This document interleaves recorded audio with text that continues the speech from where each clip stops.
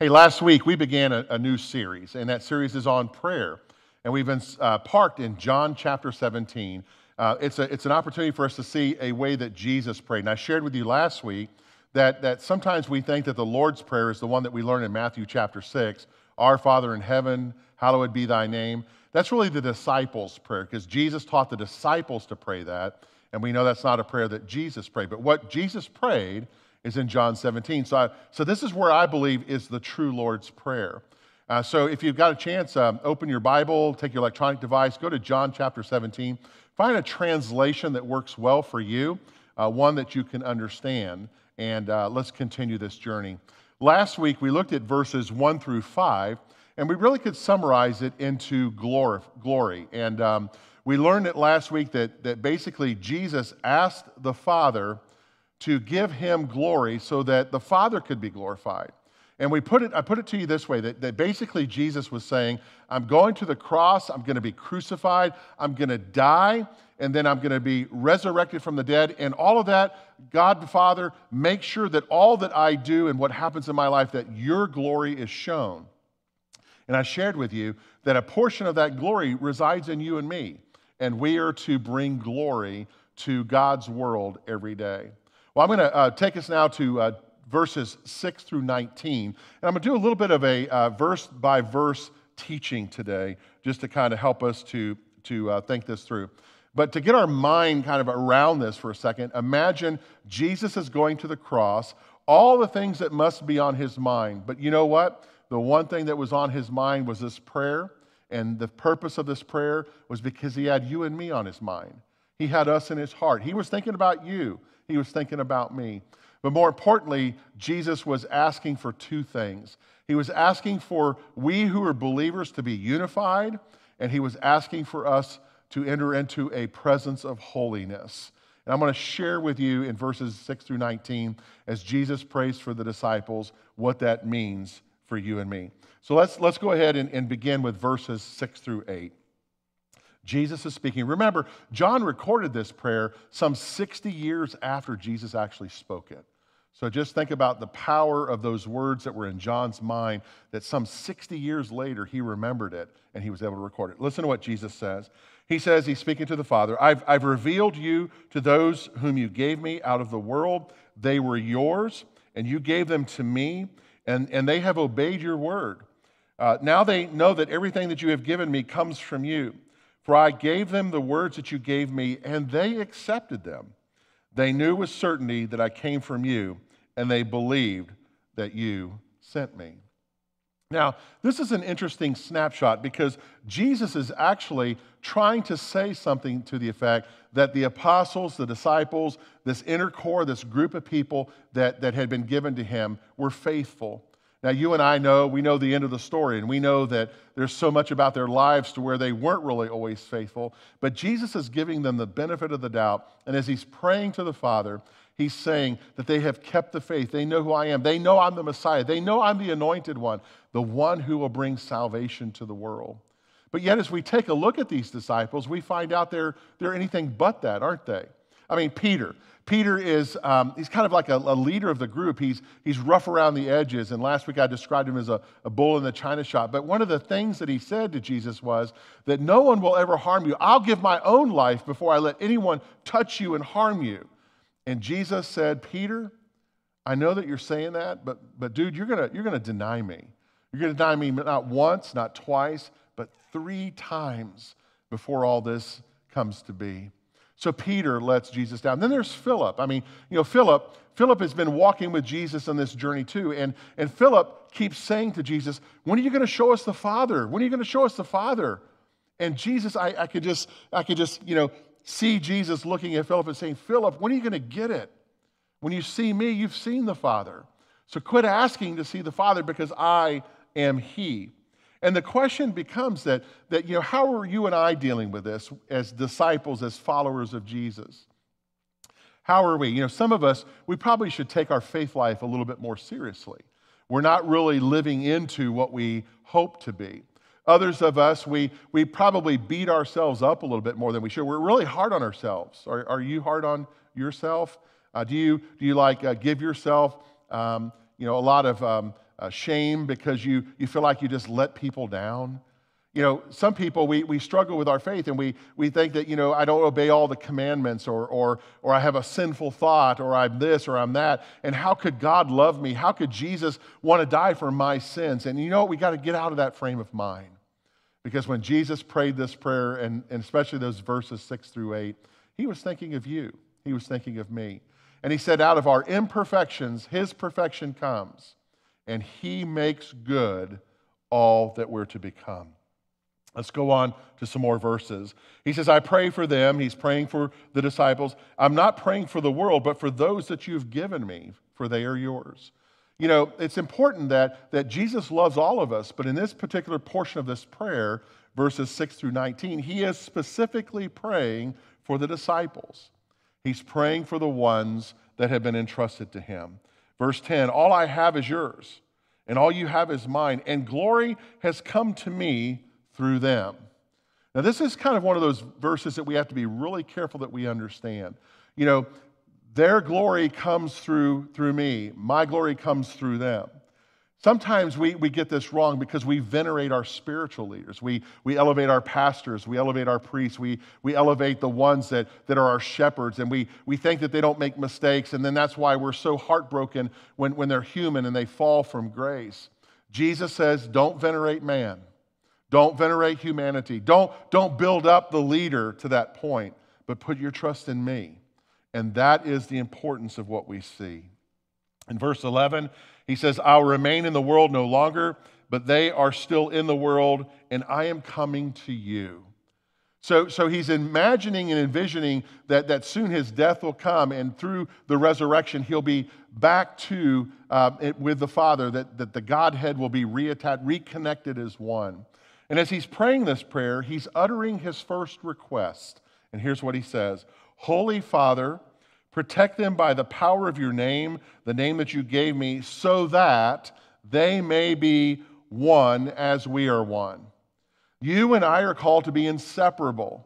We are called not to bring grievances against each other. We're called not to be in discord with each other. We are called to be at one. We are called to be in unity. We are called to be unified. And that is a huge part of what Jesus is praying over his disciples, that they would be unified, that they would be one. And that unity is so important. Verse 12, he says, while I was with them, I protected them, and I kept them safe by the name that you gave me. None has been lost except the one doomed to destruction, so that the scriptures might be fulfilled. If we were to flip back into the Old Testament and go back to the book of Zechariah, chapter 11, we would see that hundreds of years before Jesus came into the earth and before he gave his life as a ransom for all of us, that the prophet predicted that one would deceive and sell out the Messiah for 30 coins of silver, or 30 silver coins. I mean, look at the precision of what this prophecy said, hundreds of years before it happened. So we know that Jesus said, I've saved all of the apostles except the one, Judas, who will ultimately sell me out. Verse 13, I'm coming to you now, but I say these things while I'm still in the world, so that they may have the full measure of my joy within them. Listen. As Christians, we're to have joy in our life. And I always get exasperated. I get a little upset when I see Christians who are supposed to have joy in their life. They walk around like they're sucking on a bunch of lemons. Guys, put that out. Quit going down that trail. Have joy in your heart. Remember, we've talked about that joy and happiness are not the same. There will be things that won't make you happy every day, but joy comes from God. And Jesus says that I have given my joy to them, so live into that, embrace that. Verse 14, he says, I've given them your word, and the world has hated them, for they are not of the world, nor any more than I am of the world. So what does this mean? What does he mean by that they are not of the world as I'm not of the world? So Jesus is the model of what life is to be. Too often, what we do is we look at the world. We look at what this person's doing or what that person's doing, what brings them fame, what brings them fortune, and we get kind of tied up into the wiles of the world, and then we get let down because the world can't deliver. Jesus says we're not to be of the world. We're to be of him. And so we follow his life. So if we use the life of Jesus as our standard, we see the significance of what our life is to be. What did that life look like? Well, Jesus, he met with and ate with people that nobody wanted to be around. I mean, think about the person that there's no way and you know where, left field, that you would want to be with that person. And Jesus is like, I'm going to be with them. And we see story after story after story in the scriptures where Jesus is eating with and he's with what are called sinners, people whose lives are not perfect.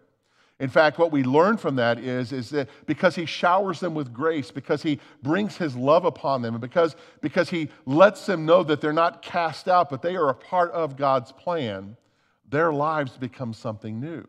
So you and I, the truth of Christianity, the love of, or the unity of the beloved community is that we're not supposed to live life alone. We're supposed to be out in the world, not of the world, but in the world, so that the influence of Jesus Christ can be upon others. He goes on and he says, my prayer is not that you take them out of the world, but that you protect them from the evil one. So protect them from the evil. They are not of the world, even as I am not of it, but sanctify them by the truth, and your word is truth. So here's the second request that Jesus has. First of all, let's bring unity. Now he's saying, sanctify your people. And he's using this word truth. Now listen, we live in a postmodern world. We live in a world that truth is often, is it truth or isn't it? I mean, what is truth? Isn't that what the question was that Pilate asked Jesus when Jesus was before him? What is truth? And so sometimes we search for that. And we have to make sure that where we're seeking, where we're looking for truth, that we find it in the right place. And truth is objective. And the place where Jesus is leading us here is we find truth in God's word. So what God's word says is truth.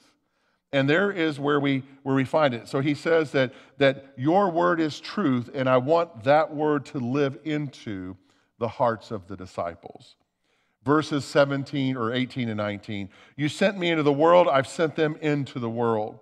For them I sanctify myself, that they too may be truly sanctified. Now here's that huge word. This is one of those what we call church words. The big TION words like sanctification, justification, all of those kind of things. But what he's talking about is he's talking about that to be sanctified means that their life will reflect the life of Jesus. But more importantly, what he's talking about is he's using the word sanctify in the terminology of a word called consecrate. So when he says sanctify them, he's saying consecrate them. And consecrate means to dedicate yourself for the purpose of something divine. So when Jesus is praying that the disciples and that you and I would be sanctified, he's saying, God, consecrate them so that they know that what they're about to do is of divine nature, that it's in compliance with what you're asking them to do. So consecrate. What is the divine purpose? It is to find truth and to share that truth with all. In fact, it can be said this way, that if you and I truly are disciples of Jesus, we are sanctified and our lives are consecrated because our mission and our purpose is the same as Jesus. And that is to share the good news all across the world so that people know about the love of God. But things happen, don't they? Sometimes we question whether we have the ability to do this or whether it's even part of our nature. And I want to take us back to Numbers, a book in the Old Testament, and it's in the early part. And I want us to go to Numbers chapter 14. And let me just kind of paraphrase what's going on here. So here, God has been leading the people out of Egypt, out of captivity. He's been smoke by day and fire by night. He's been kind of their compass. He's been sending them forward. And he brings them up to the place of the promised land. And he brings them right to the threshold, right up to it. And he says, look at the land. Look at this beautiful land that I have prepared for you. And the promise that I've given to you is that will be your land. Go on and take it. Go ahead, go on into it. In fact, don't keep listening to what I'm saying. It's yours. Take it. This is the blessing. This is exactly what I've said. But here's what happens. The people start looking around and they start doubting. Well, wait a minute. Have you seen how big those people are in that land, Lord? They're like giants and we're like little bugs and they're just going to like squash us. And other people are going like, but we don't have the skills, we don't have the ability, we don't have the courage to take, we're not sure we can do. Are you sure this is what you want us to do, Lord? And God looks at him and finally he's fed up. And he says, okay, here's the deal. You're never going to get into the promised land, but your kids will, but you won't. And the reason you won't get in there is because you won't trust me. You won't consecrate your life. You won't live into holiness. You won't be unified. You won't follow where I'm saying to go. And we know that that's what happens, isn't it? Except there's two guys, Joseph and Caleb. And here they are, Joshua and Caleb. And there they are. And we learn something about Caleb. And God looks at Caleb and says, there's something about this guy that's going to change everything. And here's what we find in Numbers 14:24. God is speaking, because my servant Caleb has a different spirit and follows me wholeheartedly, I will bring him into the land that he went to, and his descendants will inherit it. God saw in Caleb something of a quality. God saw Caleb to be holy. God saw Caleb to be sanctified, to be consecrated for the work of God, and followed him no matter what. And so the question becomes for you and me, isn't that what we're supposed to be? Why would we want to be holy anyway? I mean, isn't it more fun to be unholy? Well, when we're holy, it changes us. But it doesn't stop there. It changes others, because when people see us and they know us and they see that we're holy, guess what? That holiness moves onto them as well. So this is so important. Let's go back to verse 18. As you have sent me into the world, I have sent them into the world. So here's the sending piece that Jesus is talking about. In fact, the Latin word here is missio. So what do you think the English translation of missio is? What do you think it is? It's mission, right? So Jesus is sending us into mission into the world. And the question is, are we going to follow him? He's called us into a holy divine service. He has sanctified us. He has consecrated us to go into the world in mission on his behalf. But here's the question. Why would anybody want to listen to you? Why would they want to listen to me?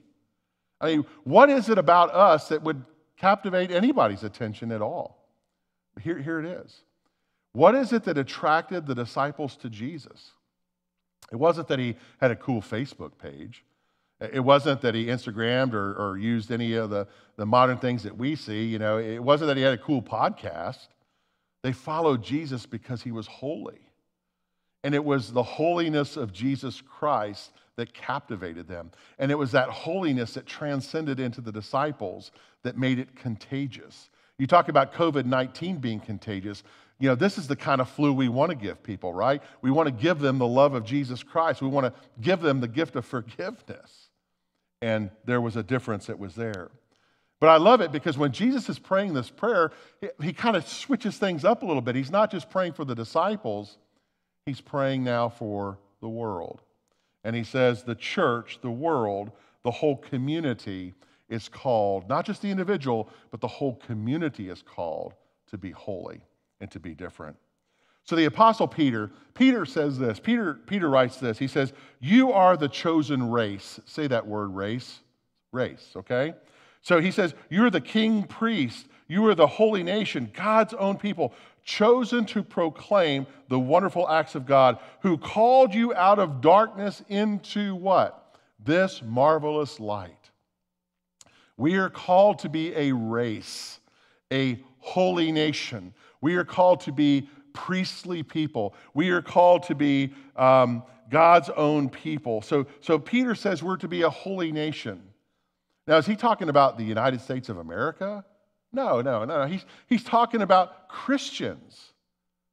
He says that it has nothing to do with geography of countries and boundaries about that country needs to be holy, that nation needs to be holy. No. When we become a Christian, we become a part of the Christian nation.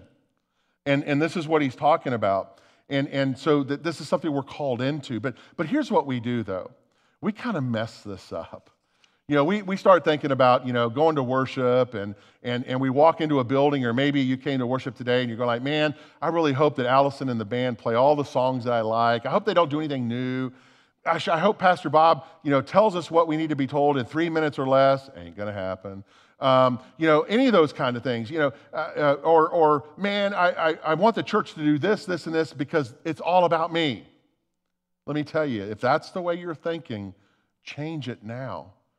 We don't go to church, we don't participate in worship because we want to get something out of it. It's not about the pastor didn't feed me today or anything like it. That's not biblical. What is biblical is we come to worship so that we give back to God. Do you see the difference? It's not about what I'm getting, it's about what I'm giving back to God and how I'm expressing that in worship. And that's what Jesus is calling. When we become a race of individuals, when we become a race as a Christian nation, things will change. In fact, when Peter uses the word race, specifically, we get the English word ethnicity out of that. So he's saying that we are no longer ethnic groups that live in a world, but that we are part of the ethnicity. We are part of the race of Christianity. We are followers of Jesus. He says you are a chosen race. When you came to faith in Jesus, you took on a new ethnicity. And that ethnicity now is what overwhelms you. That ethnicity is now what changes you. I mean, this is out of the box thinking. I mean, have you ever thought about that? That because I follow Jesus, I'm a race and I'm an ethnic group because I follow Jesus? You see, people since the beginning of the church, they want the church to be like a country club, or they want it to be a clique. You're in, you're out. You got to do this or you can't get in. That's not at all what Jesus said. We got to get that through our minds. And Peter is highlighting this here. He says, when you become a Christian, you forge a new humanity. You become a priestly believer. You become a new creation. You become something of God. And that's what Jesus prayed for. Unity and to be sanctified. Peter was saying that it's not until this new humanity is on display that we see the difference happen. So as you're thinking about this and as you're mulling these words through your mind, is that new humanity being present in you? Are you living into your ethnicity of being a race of Christians? Are you claiming what God has done in your life? The Apostle Paul, he put it this way. He said, there's no difference in Galatians. He says, there's no difference between Jews and Gentiles. There's no difference between slaves and free people. There's no difference between men and women. You're all one in union with Christ Jesus. Now, if you're living in the first century and you hear Paul say that, or you read this letter to the church in Galatia, and you're going like, dude, this is a male-dominated world. What are you talking about? There's no male or female. What do you mean there's no slaves? What do you mean we're all free? What do you mean Jew and Gentile? Dude, what's going on? And Paul is saying that a believing Jew is closer to a non-believing Gentile than they are a non-believing Jew. And Paul says all those things that we have that we put into place that bar us from each other, he dismantles everything that we think about. And this is radical. Just think about how radical this is. But what does it mean? There's no Jew, there's no Gentile. And he's saying that the Jewish believer is someone who can come to Christ and someone who can bring a non-believer. Antioch was a place that was quite unique. In fact, geographically, it was a place that gathered a diversity of different kinds of races, different kinds of beliefs. And what we know is there in Antioch, the Christians, they got along. They loved each other. They connected together. When we think about an Acts 2 church, Antioch was it. And people would scratch their heads and they're going like, they're a bunch of different racial people. They're diverse. What's the deal? Why are they getting along? And you know what? They couldn't coin a phrase. But then they started thinking about what is it about them? And they're like, they follow Jesus. So they must be they're Christians. And that's where the term Christian came from. And the Christian church, the term was birthed in Antioch. And we see the huge significance that comes from there. When Jesus says that they be unified, that they exhibit holiness, he's talking about pursuing that. He says that the world shouldn't look at us and say, well, we see different things in you, so therefore you're different. He said the world should look at us and not see the difference. The world should look at us and ask us, how do you do that? How do you get to where you actually can be in unity with each other? How do you love each other? And that's the question that comes out of this. And this is what really broke Paul's heart. When he's writing to the church in Corinth, Paul is sitting there and he's thinking about, all the problems that are happening in Corinth.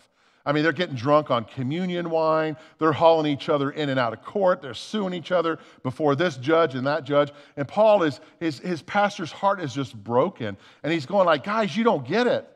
In fact, you are so far from getting this right that I don't even know where you are anymore. But you've got to change your ways.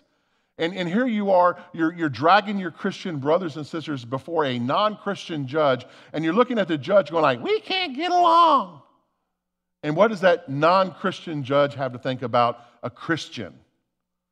And Paul says, you better get it right, because right now you're blowing it. And his heart was broken because of what happened. Sometimes we look at it like, well, they offended me. Okay, well, you know what Paul would say? Then work through your offense and then let it go. Well, they don't like me and they did this to me. Paul would say, so what? What did Jesus say? Turn the other cheek. Move on. Bring unity. Bring sanctification or sanctify. Bring that into the combination here.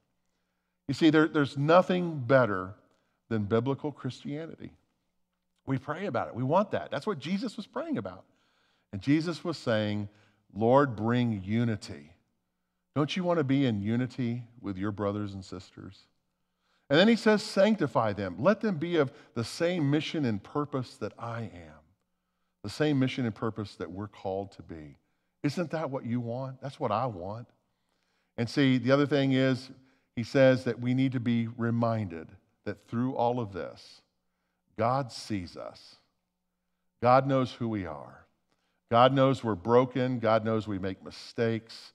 God knows we fall far short. But just as Jesus prayed in verses 6 through 8, that the apostles, even though they were broken, he commended them and said they have faith. You and I have faith.